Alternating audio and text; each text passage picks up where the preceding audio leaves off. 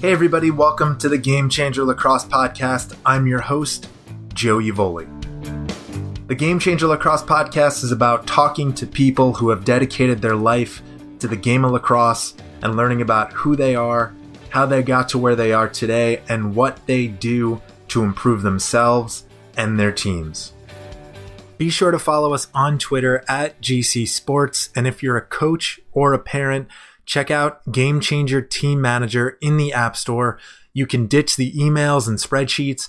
The free Game Changer Team Manager app streamlines communication, scheduling, and live scoring into one easy-to-use app. Game Changer Team Manager is 100% free for your entire team. Learn more at gc.com/team manager or search for Game Changer Team Manager in the App Store. Today in the show, we have the head coach of Navy men's lacrosse, Rick Sohl. Coach Sohl is a graduate of Washington College, where he was a two-time All-American and National Midfielder of the Year. During his time there, he won 2 national championships.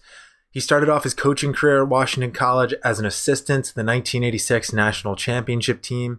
He then moved on to become an assistant coach at Georgetown before taking the head coaching job at Dartmouth University. His final season at Dartmouth, Coach Sohl's team won their first Ivy League championship since 1965. He then moved on to restart the lacrosse program at St. John's University. After St. John's, he took over as head coach at Stony Brook, where he was named America East Coach of the Year in his final 2 seasons. He then took over as the head coach at the Naval Academy in 2011. He's now on his 7th season as head coach at Navy. He's helped guide the midshipmen back to the national spotlight with their 8th Patriot League title in 2018.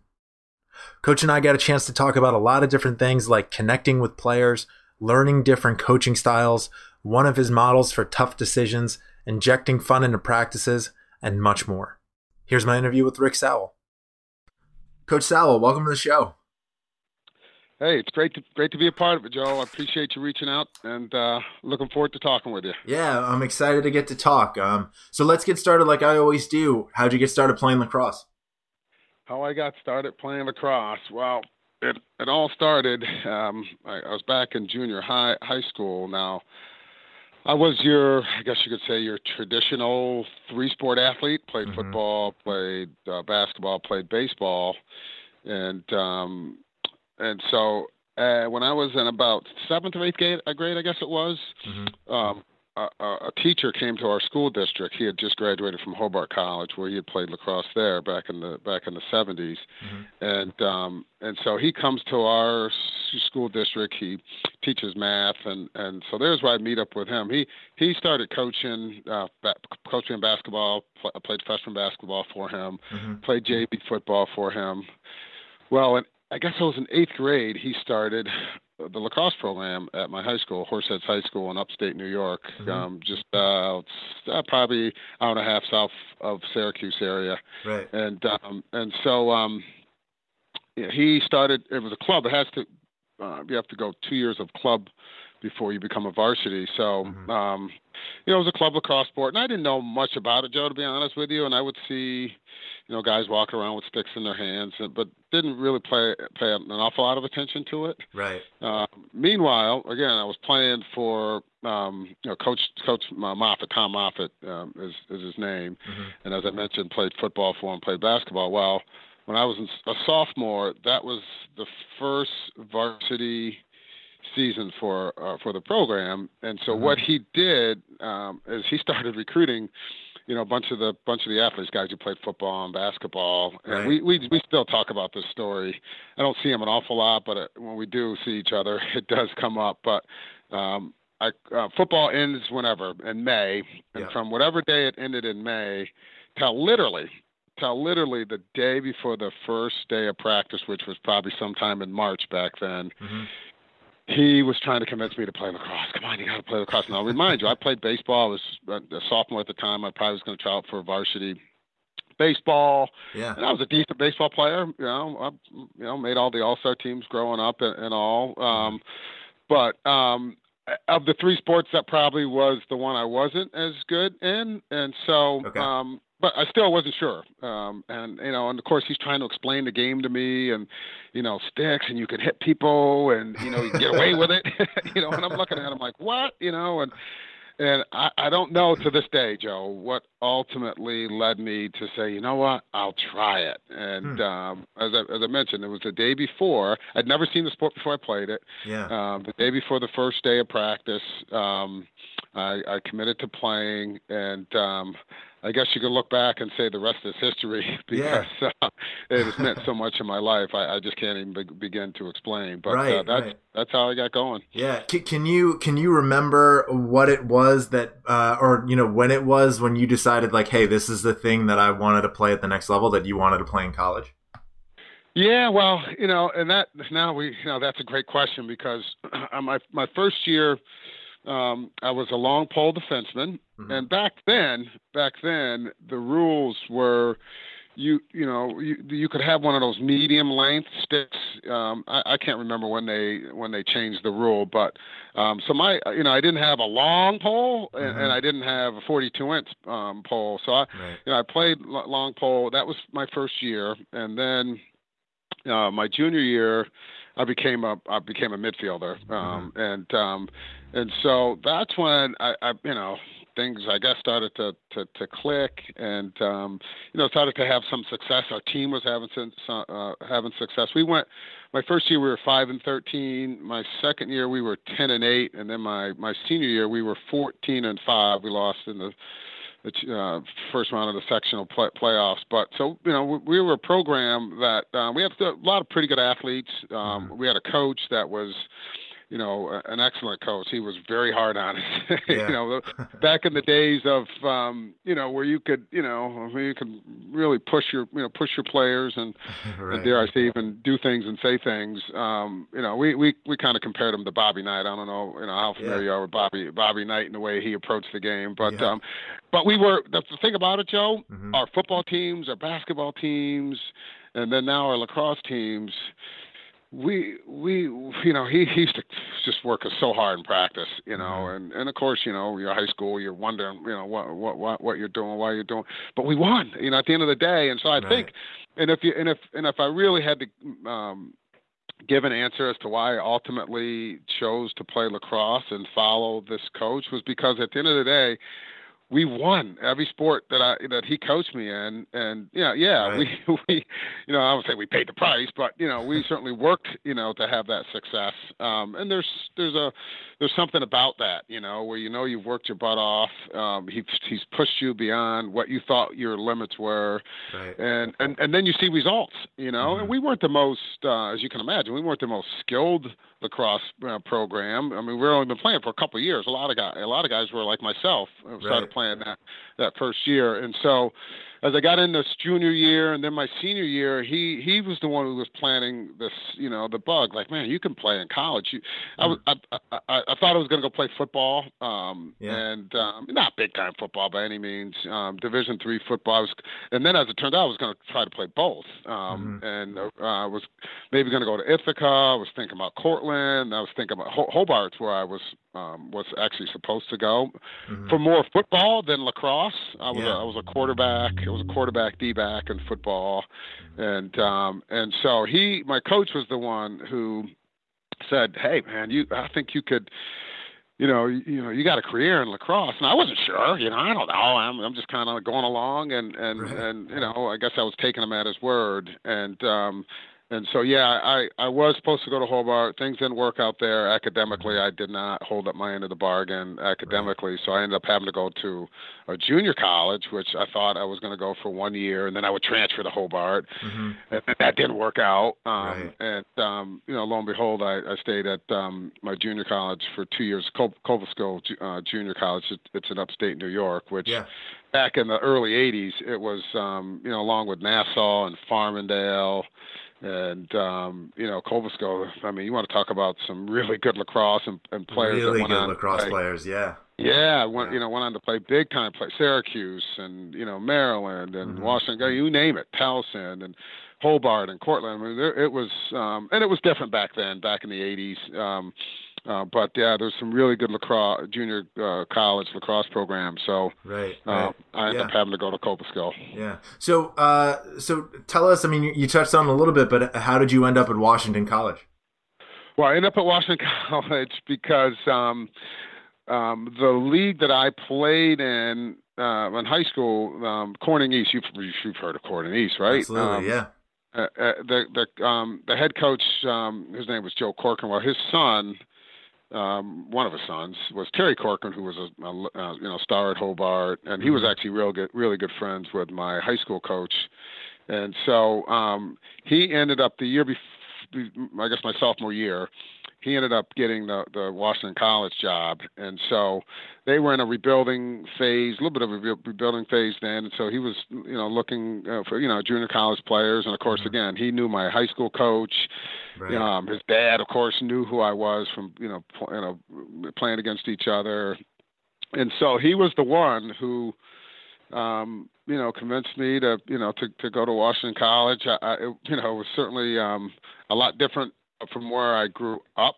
I'm an upstate New York guy versus, Eastern Shore of Maryland. It was a very small college. I looked at Maryland a little bit, looked at Delaware, at least visited those schools. But man, when I went in to talk to him, and there was like 4 or 5 of us from Cobleskill that went on a little recruiting trip, and man, we sat down and he just, started talking about what he wanted to do with the program. And I just knew right then and there, I didn't know much about the school. Yeah. I just knew I wanted to play for him. And so I was the only one of the group of us. A couple of the guys that I went on that trip with went to Syracuse. Chris Bruno and Matt Cacciato. They were defensemen. Didn't play a lot, but they went to Syracuse. And then the other ones with I forget, Towson, one with the Maryland. But I was the one that went to Washington College. And then a couple of guys behind me, a year behind me, they ended up coming to Washington College a couple of years later. But so yeah, that's how I ended up down in Seatown. And it was great experience. I wouldn't trade it for the world. When you first got on campus, did you feel like it was a fit right away, or was there any issues with transition? I mean, it's a good question. I think I'll be honest. I mean, I get down there and there was they had a big roster. And so I wasn't sure, I was like, man, all these players, Maryland players, there's a few from Long Island and there's some from upstate. And I just didn't know where I fit in. And, and so, it took, probably took a couple of weeks. I can't exactly remember, but, you're just a little nervous. You're just not sure. Right. And I think a lot of us have probably gone through that stage where, okay, it's a new, it's a different opportunity. And I'd come out of high school and then I went to college and now it's like, okay, you're going up to that next level. And I hadn't been playing all that long. I've been playing literally 5 years. And so, I did wonder, how I was going to fit in, but, I think, I probably started out. I can't exactly remember. I wasn't on the first midfield. I know the first couple of weeks, but it didn't take long before eventually I was able to work my way up the depth chart. But yeah. I always ask that question because I'm curious. I even think back to my college experience when I was sort of similar to the transition that you're talking about. I was from Long Island, New York. And then I went down south to a totally different college experience. And there's like a little bit of a culture shock, and it takes a few weeks to sort of figure that out. So I'm curious, what do you when you deal with that nowadays? When there's a freshman who comes to school, comes to Navy, and maybe there is a little bit of I'm sure there is most of the time a little bit of a learning curve, a little bit of a culture shock. Sure. What do you tell these kids those first couple weeks, those first months of their time away in school? Yeah, I just try to relate to them, that it's something that we all have to go through, and certainly here, as you mentioned, it's a unique situation. It's not like most other college and university environments, particularly for for the freshmen, they call them plebes here, because they don't get a lot of leave time on the weekends, and they're doing an awful lot of other military obligations outside of going to school and of course being a Division I lacrosse player. So I just try to relate to them that it's just all part of life. Going through the transition. Whatever stories we could share that that even though it's different. I went to my transitioning to Washington College, a different environment as you alluded to, just a total. Again, I alluded to it earlier, where it was a different environment by way of me being an upstate versus Maryland, Eastern Shore. This is not afraid to throw this out. Certainly, being an African American, certainly adds a little bit more to it. And so, but I think. Just expressing to these young men that hey, it's kind of like, hey, we everyone has to go through it. You'll get through it. Just take it day by day. And I think them knowing, especially at the end of the day, we practice in the afternoons, that they're going to go out and play something that they enjoy. That immediate bonding that takes place with when you join a team, and certainly the way that our upperclassmen, our seniors, really our entire team, even our sophomores, welcome our players with open arms, and the way they treat them. It really helps accelerate that transition and that comfort level of feeling a part of the team, And so it's not. I play a little bit of a role, but the team does such a great job that my role is secondary, compared to as I mentioned, the upper class seniors and the captain. Sense. So makes sense. After Washington College, what made you want to start coaching? Well, that happened when I was between summers of my freshman and sophomore year of college. I went back home, and one of my buddies who I graduated with, his dad, who was he was very much into youth sports. He was involved in youth football, youth basketball, youth baseball. The guy was unbelievable. And so he started a youth lacrosse program in our area. And so me and one of my best buddies, we decided that we wanted to coach in it. And man, did we have a ball. It was just awesome. We were coaching these kids. They were in fifth and sixth grade, sixth and seventh grade, that age. And so we started coaching. There was probably, I think there was like 6 teams the first year. And we just had a ball with these kids, and I just fell in love with it really at that point. I was like, man, I would love to be a coach. I thought, a high school coach, thought I'd be a gym teacher, Joe, to be honest with you. That was what I want. I was like, man, I'd love to be a gym teacher where, I could just kind of play all day and, just be around sports and coach. And so that's when it, really hit me. And then I had to finish school after I stopped playing lacrosse at Washington College in 1985.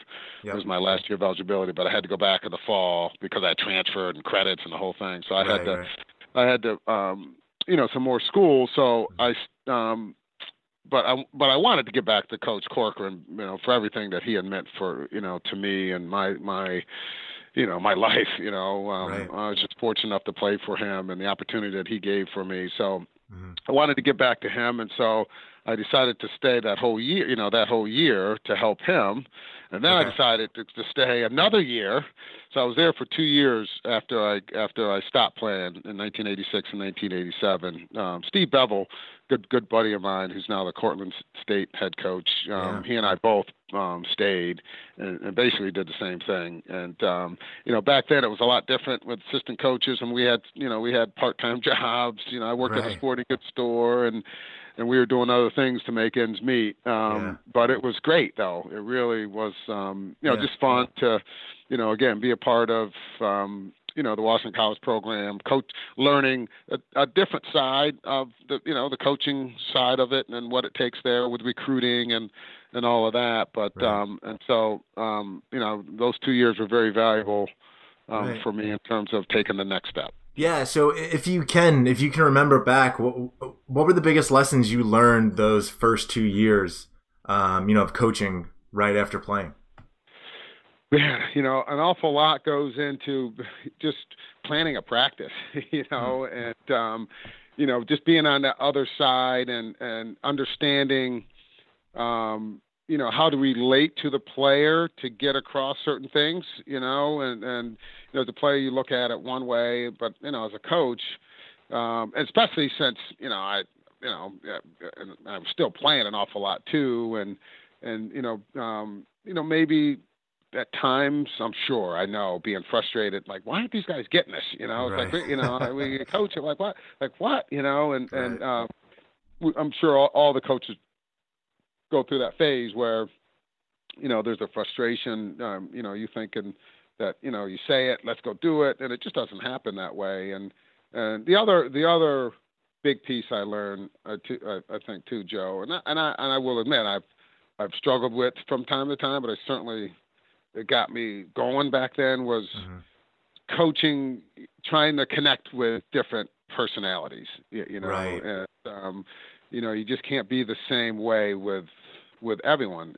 Sometimes, maybe you got to kick a guy in the butt, but other Mhm. times you got to, maybe you got to back off and Right. be, as they say, you get more, what's the saying? You get more flies with honey or whatever, just Right. being, Yeah.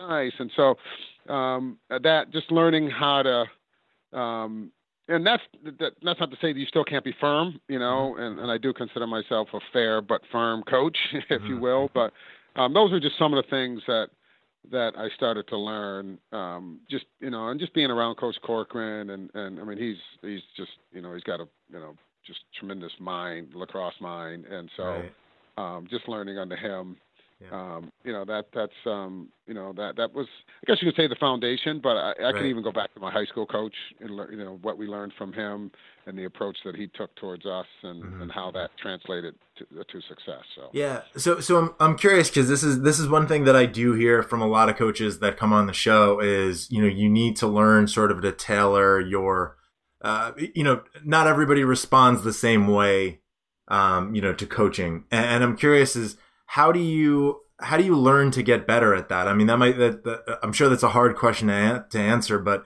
how do you learn to deal with certain kids differently than others? yeah, that's a hard one, and I'm still I still have my I still have my my times when I look back and I'll get on a guy and then I'll wonder, like, man, I probably shouldn't have done that. Right. He Right. probably needed a little bit different Hmm. approach than what I gave him. But I think, to be honest with you, I really do think that once they get to know who you are and Hmm. what you're about, I think that helps a lot too. They see different sides of you. Right. And just as much as I want to work hard and practice, and we do get after it pretty hard. I like to think a lot of times I do like to put fun into it as well, and so I don't Hmm. want them to always think the coach is a bad guy, and Right. and so we have fun, and I bust their chops, and they give it back to me too, and I know some of the young guys, at times are probably wondering, like, oh my God, coach is poking fun at this guy, and this guy's busting coach's chops, and coach is, he doesn't Right. mind, and I'm sure it's kind of a natural, freshmen aren't gonna, um, bust a coach's chops. He's not, Right. it takes a couple of years before you get to that point, of having Right. that Right. comfort, level with the coach. But I think that has helped me. And I will say this, that has been something, and I've been coaching long enough now where, I like to think that I've matured, but I fought that early in my career because I was a stubborn, coach, and maybe at times, hot-headed, and too, probably, overdid it, Hmm. from time to time, and so, I think it's, for me, it's easy for me to say now because I do feel like I've really changed, but me Hmm. 20 years ago, 25 years ago, we probably be having a different conversation, but Hmm. I do think though. being able to show different sides of you, and just, again, bringing them in the office, having conversations with them, not necessarily about lacrosse, about life, about, whatever interests them. And when they know that you care, Right. I think that's something a lot of coaches will point to, that you care about them, beyond them helping you try to win a ball game. Mm-hmm. I think that helps too, and so, Right. when I get on him, he understands that, maybe coach is mad and like, man, coach, get off my back, but, there's a respect factor there. And, Right. The young man knows that, maybe I don't want to hear what coach, is telling me. He thinks I need to hear it. But maybe I don't like the way he is giving it to me. But in the end, I think once they may not at that second, but once they take a second to think about it, I really do think they understand, they get it, and Right. You come out the next day and you take a different approach with them, and then you move on, and hopefully we've gotten better as a result. Right. Makes sense. So how did you end up at Georgetown? I ended up at Georgetown. I guess there's an old adage: if you can't beat them, join them. Coach Urich, who we couldn't beat. We beat once my senior year. We beat them during the regular season. We actually broke they had a 40-something game winning streak, Division III winning streak. They had, as you played at Syracuse, played against Hobart, but back in the '80s, they were just a powerhouse. And then he leaves Hobart to come to Georgetown, and that was huge back then. I think it was 1989, and that was like when Tierney leaves Princeton to go to Denver. I mean, that was huge news. And so his first year, he had a couple assistants, but they were part-time assistants, and they told him after his first year that they would have the resources for him to hire a full-time assistant. And so I was at St. Albans at the time. I had coached at St. Albans when I left Washington College after the 1987 season. I moved to Washington, D.C.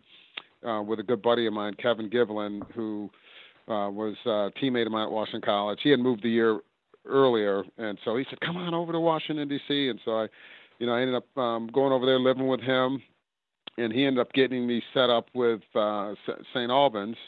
He took the job at Georgetown. He had worked there the year before, but took the job at Georgetown Prep, where he became, a legend of a coach. He spent 20-something years there and won a gazillion games and sent a number of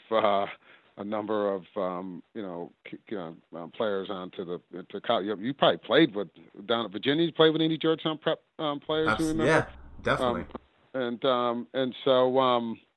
So I was there at St. Albans for 3 years. And we knew each other. I used to work his lacrosse camp. I actually went to football camp up there. But his first year, he'd come to a lot of our games.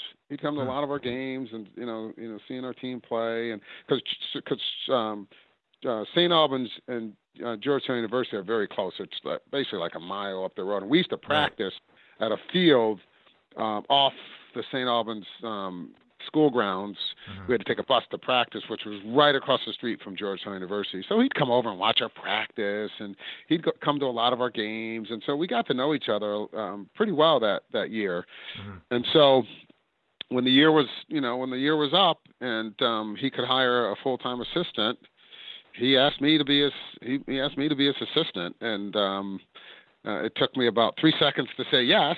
Here I was, going to work for, Dave Urich and at a school such as Georgetown University, and they were really committed to, building the program. And so ended up spending 8 great years with him and his family. I'm still very, very, very, very close with his family, Scott Urich, who I'm sure you've heard of Scott Urich, and two daughters, Holly and Mindy. Holly's the oldest child, Scott's the middle child, and then Mindy. We're still very close to this day. And you want to talk about learning, and it was a different style, Joe. Totally different style from my high school coach to my college coach, Coach Corcoran and Coach Moffitt. Coach Urich, it was a totally different style. And I think that was probably one of the reasons. I don't know if we've ever talked about it. I'm guessing it's one of the reasons why he hired me. because I was a pretty good bad cop, and he loved being the good cop, you know. And so right. We had a great, it was a great combination. And as I mentioned, it was just 8 great years that, spending under him and building the program up and having some great experiences. Yeah. Yeah. If you can remember, what were some of the biggest lessons that you learned from Coach Urich? Oh man, he just he had, first of all, giving back to the sport, which I always had, again, I coached a bunch but that he was really big on that, giving back to the sport. But one of the biggest lessons, one of many, was just how humble he was, and the approach that he took. And people used to come in all the time, who heard of him, whether they were, sports, vendors and people just coming in would know about Coach Urich. You would think, that he would have this big ego, and he would just be, just be one of those guys that just, very, I don't know, loud and just, confident. But he was so humble, and he was just another guy. He was just another guy, and I just learned.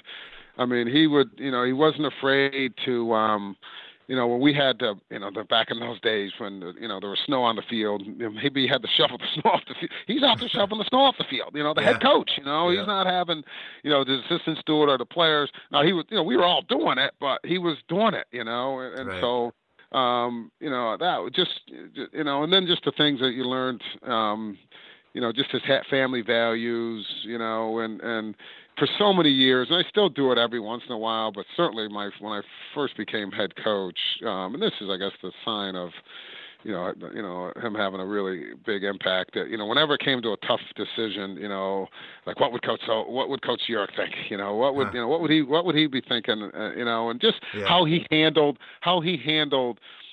situations. I mean, I was again kind of I don't say a hothead by any means. I don't want to say I was one of these guys that was just a raving lunatic, because that wasn't me at all. But I used to be hard on our guys, and he showed me another way. He really did, and I also do think he did like the way that my approach, but he refined me, and kind of took some, kind of took some of the rough edges off my coaching. And again, I think some of that was, maturity and that kicks in too. But, he was a funny guy. He was just the guys enjoyed our practices. Go back, we want to talk about planning fun practices. I mean, he went out of his way to make sure, the guys that, the practice was fun, and you could work hard, but you could still have fun. He definitely was all about that. So, those are just some of the things, but there's just so many. I'd have to continue to think a little bit harder to to come up with them. But it was just a great 8 years for me. The one thing that always will stick in my mind about Coach Urich, and I won't mention any other coaches' names, but when you're being recruited in high school, and you have to tell a school that you're not going to go to their school, sometimes you don't always get the best reaction from, the head coaches. And that's understandable, because you're saying like, hey, I'd rather go to another school over your school. And, that's might be hard to take sometimes. And I got some, when I committed to Virginia, I got some, I don't want to say bad reactions, but definitely people weren't happy about me turning them down. But when I called Coach Urich at Georgetown and let him know, hey, Coach, I appreciate your time, but I am going to go to Virginia. He was the only coach that was more or less like, actually what he said to me was, good for you, young man. He was so happy for me. And he was so, there was no sort of animosity, or he wasn't annoyed. He was just like, you know what? I'm happy for you. I think you're going to do great there. It was great. I have nothing but good things to say about him. That's classic Coach Urich. That is him. He gets it, and not that you and I could, I know we're talking about different, another topic, but I just don't understand why coaches, like what good it does for them to, Yeah. When a young man calls me, I wish him the best of luck. Yeah, you're bummed out. You're disappointed that, he decided to go somewhere else, and he's a damn good player like yourself. And you're like, dang, but man, what? Yeah. I don't know what good it does to have some of these reactions that I do hear about all the time. To be honest with you. Yeah, I had heard that it happens, and I always thought people were exaggerating. I had one coach more or less hang up on me, basically say like, well, I think you're making a mistake, and then hang up, and it just didn't. I couldn't believe it. But, you're what, 17 years old, and that's tough enough for you to have to pick the phone up to make that call. It really is. Right. It's 17-year-old, 18-year-old young man. That's not an easy call to make. Right. And so, to just make it harder on the young man, I just don't get it. And right. You'll. That's one thing I'm very proud of, and you'll never hear that story about me. You just will never hear it because I just won't. Right. I won't go there. I just won't go there. Right. But that's just me. Yeah, no, I mean, I think that's the way to handle it because I mean, like I'm even saying right now, I still remember that reaction from Coach Urick. Yeah, right. I'll remember that for the rest of my life. Yeah, you'll never forget. Right, exactly. All right, so I'm keeping my eye on the clock. I want to make sure we get through everything. So sure. I know we could talk about Dartmouth and St. John's, but I want to make sure we spend enough time on Navy. So could we skip ahead a little bit and could we talk about how you ended up at the Naval Academy? Yeah, I was I was at Stony Brook. I spent 5 years there and was really happy there to be honest with you. Which if you had told me 10 years, 15 years before I moved to even St. John's, if you had told me that I would ever live on Long Island someday, I would have told you there's no way that was going to happen. That was all my years of recruiting, at Georgetown, going up to Hofstra and having to see, all the, the sectional games. The traffic there, and I felt like I got lost every time I went up there. Right. You're like, how can anyone live here? And so, lo and behold, I take the St. John's job, and then, a couple of years later, I ended up, taking the Stony Brook job, and I, when I left, we loved, my family and I loved Long Island. Certainly the bagels and the pizza, you can't go wrong. You can't go wrong with either of those. But so yeah, we were very happy at Stony Brook. My wife worked at in the admissions department, and we were having some pretty good success. I know couldn't beat the Cavaliers, the Wahoos though. We had a couple of really good games against them and in the quarterfinals that one year, and then some of those regular season games. But so I'm sitting home. It was July, I guess, early July, and just someone reached out and asked if I would have any interest in the Naval Academy job, and I said, heck yeah. And I suppose I got to be somewhat tight-lipped on how things kind of progress from there, but that's right. What really got the ball rolling. I did, it was again, I was approached, and right.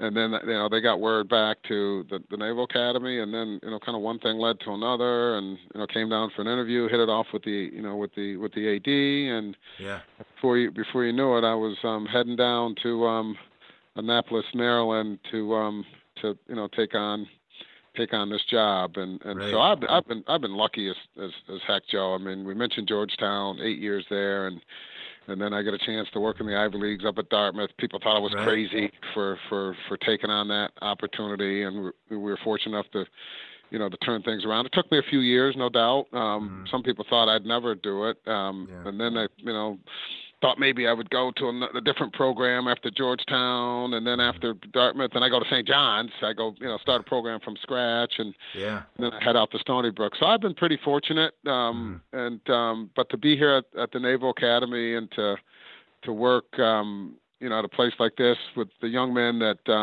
I get to work with, and the people, around the program, and just hear it's pretty special. It's pretty special opportunity that I have, and yeah. believe you me, I remind myself and my team, what an honor it is not only to coach here, but also to play here on a regular basis. Right. I really. Yeah. So I'm curious about, when you take over that job, I always ask coaches, how, when they take over a new job, how they go about setting the tone for the program. But I would imagine this has an extra layer to it because, you're taking over a team at the United States Naval Academy. So how do you approach sort of setting the tone for your team, with a bunch of, you're at Navy. How do you approach that challenge? Yeah, and you mentioned the extra layer, and the extra layer when I took the program over at the Naval Academy, unlike other places, was the fact that I took over for a very popular coach. Right. So that's what made it even more challenging for me, to be honest with you. In other places I've taken over, Dartmouth, they hadn't had a lot of success in many years, and coming in and it was a little, even though there were, you are, coming in and kind of putting your stamp on the program, it's not like, they had a lot of success and that sort of thing. So I guess It was a little easier, even though the fact that they didn't have a lot of success, it was, those first couple of years were very tough when it came, trying to get some wins. But coming here, even though they hadn't had success for a couple of years before I got here, so it wasn't like they could sit here and go, "Hey, you're coming in and you're changing something that's not broke." The fact that they really, they loved their head coach before me, Coach Meade, and he was very popular. He was a great coach while he was here, and so I used to kid, Vince Lombardi could have came through the door, or Newt Rockne could have come through those doors, and that was still going to be tough for them, and right. So the transition was a little tougher, and so as a result. And I look back on this, and I think, and I've said this before, so this isn't, maybe not all of it's been, out for public, but those first couple of years, were there some regrets? Yes, the way I went about some things, because I did have in mind that, it was a team that, was missing their head coach, and meanwhile, I'm trying to come in and put my foot down, but I'm also trying to be aware of, the kind of the sensitivity of the program, and then on top of that, we weren't having success, so that made it worse, and things were being second guessed, and I think the players too. I know a number of them have, gone out of the way to, tell me some things, them regretting how, things went those first couple of years too. So it was very challenging, Joe. It really was. On top of the fact, as you mentioned, that extra layer, I think you were thinking, that it was maybe I was going to be a different answer, but on top of the fact that a place like the Naval Academy is not, as I mentioned at the beginning of this conversation, it's different from 99.9% of the other schools out there. It's us as West Point and Air Force, really. And so learning and getting used to, and, as I've said a number of times over the years, it was like learning a new language, and it was more like a Japanese language, not a Spanish language, and so, so you had that adjustment to make as well. And, again, those first couple of years, it added up to, just a whole lot of frustration from a lot of different people. Right. But, we slowly but surely, started to, kind of put my foot down. It really, to be honest with you, I think it was my third year. Mm-hmm. It was one of these deals where I said, okay, enough is enough. I'm going to do it my way. And I don't care. Whatever happens. So, at that point where you just go, hey, enough. This is how it's going to be. If you don't like it, and I tried to, I was like, I don't care if it's the best player on the team. If he doesn't want to be a part of it, that's fine, and so that fall, I really, I went after it hard with them. Now, what I didn't know till the springtime, till April, was that the captain at the time, this young man by the name of Brendan Gain, he had told the team that year, that fall, he said, fellas, whatever coach throws at us, we're not going to complain. We're just going to take it. We're just not going to be no complaining, enough. Right. And I didn't find that out till April. And, because that fall, we'd get up early in the morning and I was putting them through these just very hard workouts. And they'd be like, what do you got for me? I was just not literally, but I'd work them hard and I'd be like, man, these guys, so the next day I'd crank it up a little higher and they were just not breaking. They were just not, and we ended up having just a really good fall. And that was the year we started to turn. That was 2015. That was the year we really started to turn things around. We had some success that year. Then the next year, that's when we went to the quarterfinals. But it was that year, when we started beating Army for the first time. It had been a while since we had beaten Army, and so it's been 4 years in a row now we've beaten Army, which has been huge. And so, but yeah, those first couple of years, the transition of taking over a very popular coach. As I said, I broke the cardinal sin of the cardinal rule of coaches. You don't want to replace the popular coach. You want to replace the coach that replaces the popular coach. And, right. So I've managed to kind of fight through it all, and so here we are today. I think what I'm hearing you saying, correct me if I'm wrong, is that, those first couple years you were coaching the team about like, all right, I'm replacing a popular coach, everybody liked him.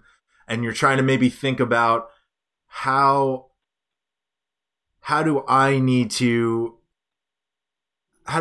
mold myself to the way things used to be here, rather than being like, how do I, being like, how do I be myself here? Is that the correct way? Like Well, there's no question. Yeah. How can I mold myself? Not so much to how they used to be, but mold myself where, I can be who I need to be, and not, and it's really a lot of, it's not so much me changing who I was, but just trying to continue to be who I am.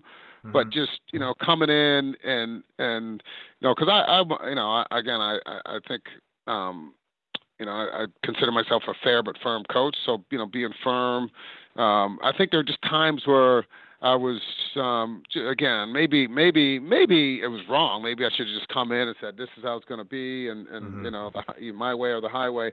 But I just respected, I just was sensitive to, them and again, a lot of things I did. And there were some things I was like, this is me, and this is, I was thinking more about me. And then there's some things I was thinking more about them, and and then there was some times where I was confused because I didn't know, do I have to treat them this way because they're at the Naval Academy, or can I treat them this way because they're athletes, or how do I treat them? And sometimes I zigged and I should have zagged, and listening to people who maybe I listened to too many people instead of just making that decision. And I thought I would get all these different opinions, and that just screwed me up. It wasn't. Maybe I don't want to make it sound like it was every day, but just there was just times when, and especially when you're not winning on top of it, and so now they don't, now they're looking at you like, that, they don't have a lot of confidence, and I'm like, well, geez, we weren't winning before we got here. Maybe if you listen to me, maybe maybe things will change. And so it was just, just went through some of that where I think at times it was, there was some stubbornness on both sides. I think, the players at times, I think I was stubborn at times, and then I go the other way, and then I would say, okay, maybe I got to be a little bit more sensitive to them. But then I'm fighting things. I'm fighting my own instincts. I'm like, this is not me, but I have to, and then I get ticked off at myself because I'm letting something happen that I don't maybe believe in. You know what I'm saying? And so there's where. So how has it changed? How is the tone, and how is your approach today versus then? Oh, it's easy. I mean, now it's again, once those first couple of years, and we put our foot down, then we started having success. And then now it's the other side of it too, is, you're recruiting players that you developed a relationship, their sophomore years in high school, their junior years in high school. So now, it's just a lot different than when you come in and you take over a program and you don't know these guys, and so, and they don't know you. It goes back to what I was saying about even how I coach them, you're coming in as this new coach, you start yelling and screaming at these guys and they're looking at you like, who are you? They don't know you yet, and so now they, these guys know who I am. When the freshmen come in, the older guys can now tell them this is who Coach Soul is. If they, if something happens at practice, that's just Coach. He's going to get on you for a little bit, but he's going to love you up the next minute. Don't worry about it. Just keep, just listen to what he's saying and try to, do it right the next time. And so, you have that, just that whatever you want to call it, support or connection, or just that they know who I am now, having some success helps for sure. But also you recruiting these guys now, of course, the rules have changed. So, you're not recruiting them when they're ninth graders now, we got to wait till after their sophomore years. We get, we get to start recruiting them in July. Everybody else has to wait till September. That's a service academy rule that we didn't have anything to do with it. But so we get a couple months start on the rest of the field. But so that it's just much easier now, being here for, this is my 8th season now. So it's, I got things the way things are, pretty much the way I like it. And, I have great relationships with all my captains, which helps.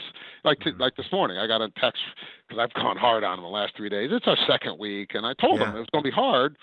But the captain's like, Coach, just want to let you know, and I know our guys are sore and tired, and I'm going to take my foot off the gas pedal today because we're going to have an inter-squad scrimmage tomorrow. But I rely on them a lot to tell me how the team's thinking, what they're feeling. Now, you got to respect if I say we're still going to do it this way, but then there's times where when they come to me and I go, you know what, let's do it that way, and so we have that type of relationship, which, those first couple of years, it was just hard to establish that connection, Yeah, and, makes sense. We have it in spades now. So I want to talk about, how you guys run practice. So can you walk us through what a typical in-season practice would be like for you guys? Yeah. We, well, I guess this time of the year versus once the season starts, it's a little different, right? You start preparing for your opponent. But we typically, according to the course of a Monday through Friday, you play on Saturday, and we only have one midweek game, I think, this year, which I like very much. I don't like midweek games. I mean, I think with the parity in our sport these days, and our league, and so I'm treating it similar to football. We're just playing once a week. Really does. To me, I think it's in the best interest of our program, and I do think at a place like the Naval Academy, with these guys and what they have to go through, during the week, sometimes those midweek games could be a bear. Believe it or not, midweek games on the road sometimes might be a little easier than midweek games at home, just because we get to get away and get them off the yard. Oh, right. But we have. Typically we have just one or two. This year we have one.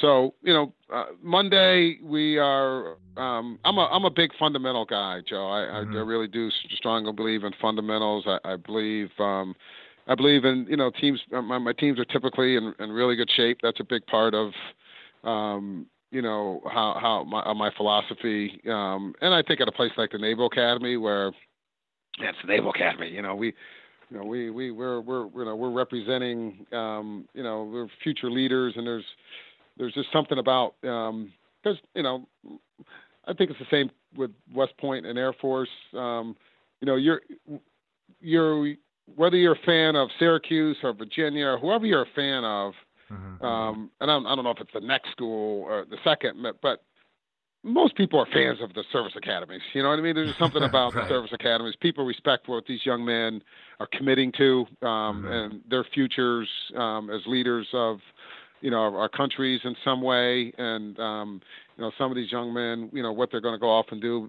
say, being a Navy SEAL. I mean, it just garners just a tremendous amount of respect, and the fact that they compete at a high Division I, sport, I think also lends itself to just rooting for, the service academy. So we take, we don't take that lightly. I don't, I think representing our, when we go out there, we want our opponents to know that, man, we're going to play hard for 60 minutes. At the end of the game, whether we win, lose, or draw, you're going to respect us beyond just the fact that we go to the Naval Academy. And so my teams are typically, conditioning's a very high priority. Fundamentals are a high priority for me. But we'll practice. We usually practice in the afternoons, 3:45 we start. We'll have usually we'll have a position after we warm up. We'll have a position period where, I'll take the middies, and, Coach Wellner will take the defense, and Coach Camposa will take the goalies, Coach Parks will take the attack, and we'll work on something fundamental. It may be a shooting drill, it's dodging or stick work, something along those lines. And then we like to, depending upon the flavor of the day, maybe, early in the week, say on a Tuesday, we want to get up and down a lot more, or Monday, Tuesday. So a lot of transition drills and up and down. Of course, the players love that. They love getting up and down, and, especially the offensive guys. So we'll that will be part of what we do. Then we'll work on our riding and our clearing, and we'll do them. We may do a lot of full field where, okay, this 10-minute period is just all transition, and then the next 10 minutes we're going to work on our rides and clears. Now, we may drill it too before we go into the ride and clear part of it. So maybe today we're going to emphasize, the 10-man ride versus a drop back ride. And so we'll tailor it to what we want to really focus on that day. And one thing that I think being here at the Naval Academy, I'm really conscious of is our guys, during the summertime, they don't get a heck of a lot of time to play lacrosse and work on their games or what have you, because they have professional training. And so they'll get a 4-week block where they have leave time. They go, they go home, they go on vacation or wherever. And, if they get lucky and it's towards the end of the summer, maybe they'll catch a tournament or two, Lake Placid or Ocean City, or, I know there's ones up in New Jersey too that our guys have played in, but playing in a league the whole summer and 3 months off and being able to play a ton of lacrosse, that's just not happening here at the Naval Academy. Right. So, so as a result, when we come back in the fall, I just feel it's important, and I know I'm talking fall now versus spring, but it does there is a tie into it, because even during the springtime, we feel that playing a lot for our guys, it's they need to play a lot, but we certainly in the fall, they come back, we really do let them play and try to have that fun that you have during summer league, you know what I mean? Where you're running around, you're playing and it's not that loose, but we do want, we're trying to get something out of practice, don't get me wrong, but we do, it is my philosophy that, man, these guys don't get a lot of time to play in the fall and the summer. So we want them, and so we typically play twice during the fall too, just to give them something to look forward to. This past year we played actually 2 back-to-back weekends. We played Rutgers and UMass up at Rutgers, and then the following weekend we played Towson and St. Joe's. So that was great. We got a lot of lacrosse, against some really good teams, and so so that philosophy, it does carry over into the spring where we do try to play a lot throughout the course of the week and learn while they're playing, versus just a bunch of drills and that sort of thing. Now, we shoot a lot. We try to dodge a lot, to be honest with you. And this first week and a half or so, of course, you're trying to address everything. Last week we really focused on the riding and the clearing part of the game. And then this week we settled into more of the half field, the off, the offense, defense. Like last week we had to, believe it or not, we had an even shorter shot clock because we didn't want to play as much 6-on-6. We just wanted to react to different situations and transition and rides and clears and working on the substitution game. And so that was our focus last week. And, but as I said, this week, the focus has been more extra man. We've been doing a lot of extra man. We've been doing a lot of half field. We've been doing a lot of working on our substitution. The games that you play where you're trying to pick the guy off and or maybe you're playing five guys. Five guys are playing, on offense, and you stick the one guy out, off to the side. And so we're, those games, if nothing else, we have to defend against teams that, we know the teams will do that to us. We do, and we're doing some of it ourselves. So we, that was something that we've worked on this week. Right. And so, as I mentioned, the first couple of weeks, there's so much you got to work on everything, But once you get into the season, it starts to get a little bit more, especially you start preparing for the opponent. We typically want our Tuesdays to be very hard weeks, very hard days, just because I want our guys, even though we only play one midweek game, I just want our guys to have that mindset that we play on a Saturday. We have Sunday, Monday. We might have to play a game on a Tuesday, and we may have to play one of our Patriot League tournament games. We've been fortunate to get to buy a few of those years where we haven't played on that Tuesday. But if you don't get one of the first two seeds, if you get 4 through 6, or 3 through 6, excuse me, you're playing on that Tuesday, after, the end of your season. So you could have to play on Tuesday, then a Friday, then a Sunday, in our Patriot League tournament. So we just like to, that mindset of Tuesday is going to be a hard day because, we may have to play on a Tuesday someday. Right. So that tends to be a day where we're doing a lot of running and we're working on ground ball work and that sort of thing. And then Wednesday we start preparing for our opponent.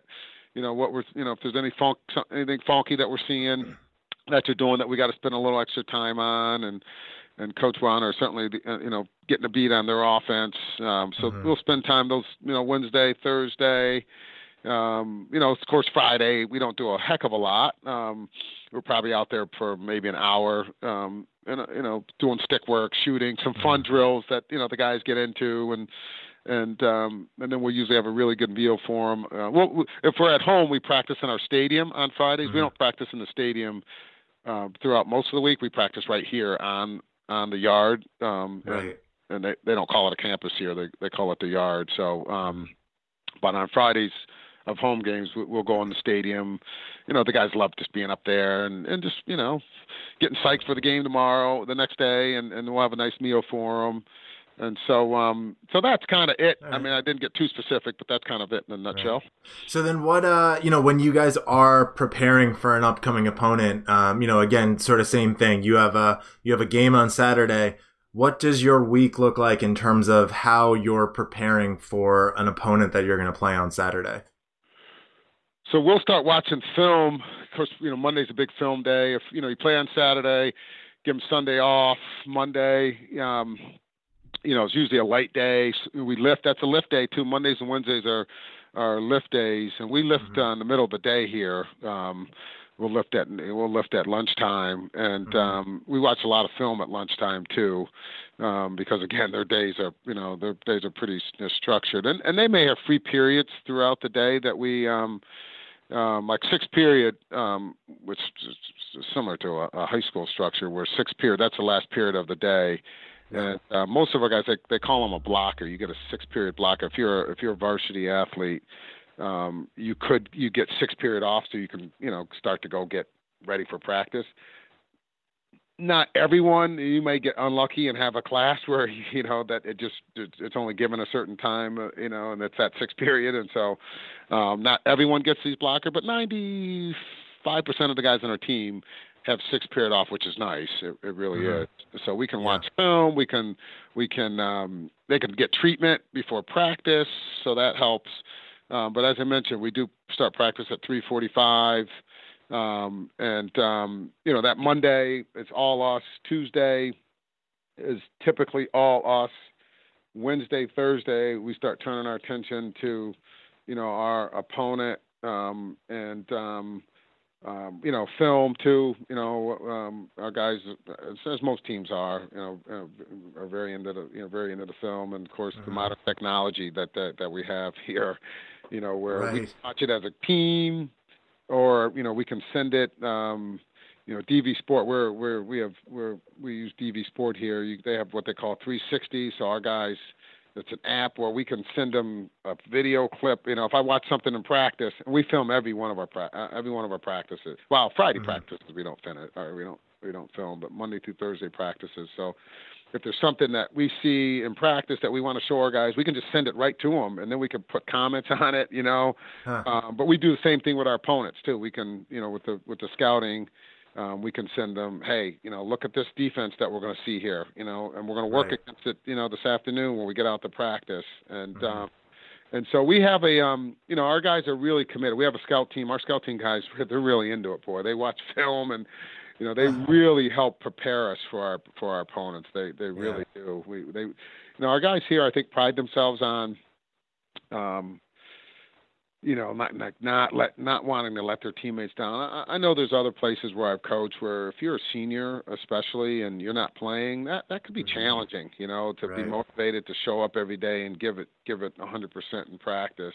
And I think we probably all have seen it from time to time, but here it's just not like that. Our guys are just all in, and again, I do think it's because the uniqueness of what they go through here, and it's hard and it's different, and they just don't want to let their teammates down. They are very selfless. They really are. And so our scout team guys are really, really into it. And let them score a goal. Let the scout team guys score a goal in practice. You think they won a national championship. I mean, and it really ticked off our guy. They'll still get all ticked off. And so it's a fun thing, though. It really is. But so that's usually, again, Wednesday, Thursday, where we zero in on our opponent and maybe clean up some things on Friday in regards to our opponent as well.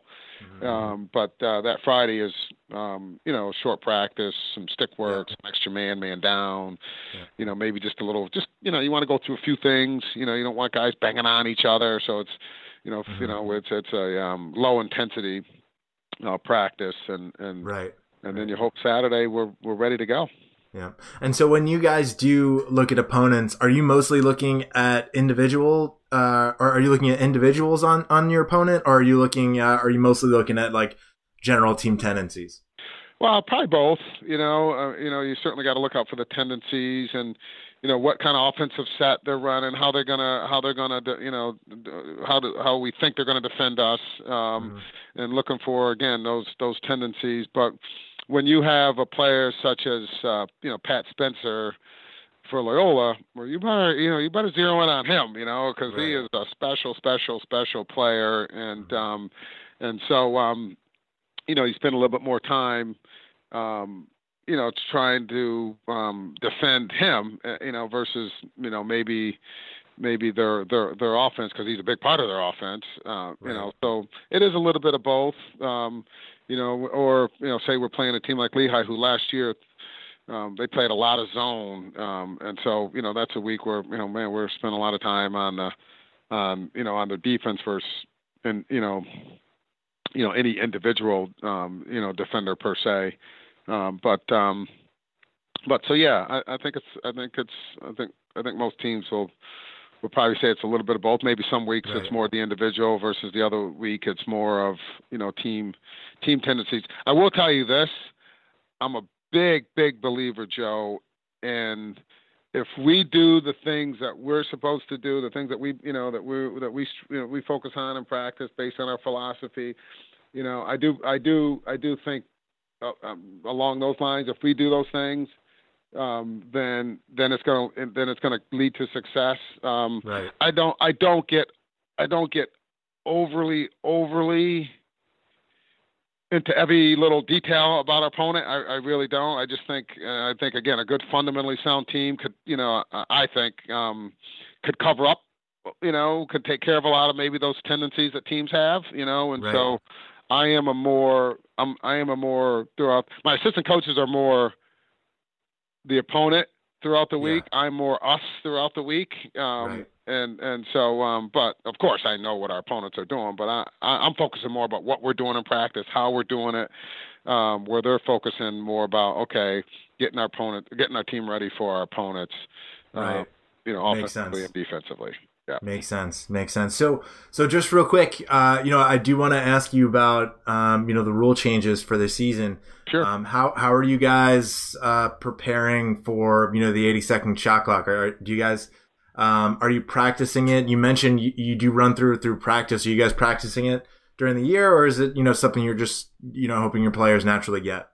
No, yeah, we right out of the gate, going back to last fall, we've been practicing it, and we've been working on, we're starting to, the situational awareness of, the shot clock. Right. Will teams, if they're, will teams play? How much zone will they play? Will they play it at 15 seconds left in the shot clock? Will they play it right from the beginning of the shot clock? We're preparing for all that. Teams riding, are they going to pressure ride you? Because if you're forcing a team to have to work to clear it, so they're 16, 17, 18 seconds, they clear it. Maybe they got to get D midfielders out of the game. Next thing you know, they got 50 seconds left to run offense, and right. So we're working on that ourselves defensively. Trying to ride and really, force them to use as much of that 20 seconds, so it leaves them less time, to run their offense. But we're also preparing ourselves, to clear against a pressure defense that's a ride that, that's going to make us, take more time than we want to clear it. So that's been a big part, no question. Right. And again, I think everybody agrees these new rules. And I'll be honest with you, Joe, I was one of the coaches, so I didn't really care. I thought the old rules weren't that bad, and the shot clock, you want a shot clock, sure, and so I wasn't passionate one way or the other. Yeah. But I like the rules. I like the new rules. I think it's longer. It's not that it's you can get some offense in, you can, right. It's not that quick where I know the MLL, it's 60 seconds from basically the get go. The 80-second, I do like that. I know some people have a problem, and who knows, I think, maybe in a couple of years it will change, and I won't have a problem with it either. But if you get the reset to 80 seconds, it resets back to 80 seconds if it hits the pipe or ricochets off the goalie, where some people feel that it should, if you get a reset, it probably shouldn't be that long. Similar to what basketball did 60, on an offensive rebound, right? It's not. That seems to make sense to me. That's and sort of to what you were alluding to. I mean, I only remember it as a player. I've obviously never coached under a shot clock, but my first time playing with a 60-second shot clock in the MLL, I loved it. I thought it was great. It was one thing that I wish we had when we were playing college. And I also remember, and I've said this on the show since the 80-second shot clock has come out, it's more time than you actually think. There is, Joe. I agree. And what ends up happening is, the players that aren't used to it, you get the ball on offense and you work the ball around a couple of times. Then you go to the cage because you feel like you don't have enough time left, but you realize there's 45 seconds left on the shot clock. Yep. Way more time than you actually realize. Way more time. Yeah. I don't think it'll be too much of a transition, but I do think it's a good. I do think it's a good move. I'm happy that they made it.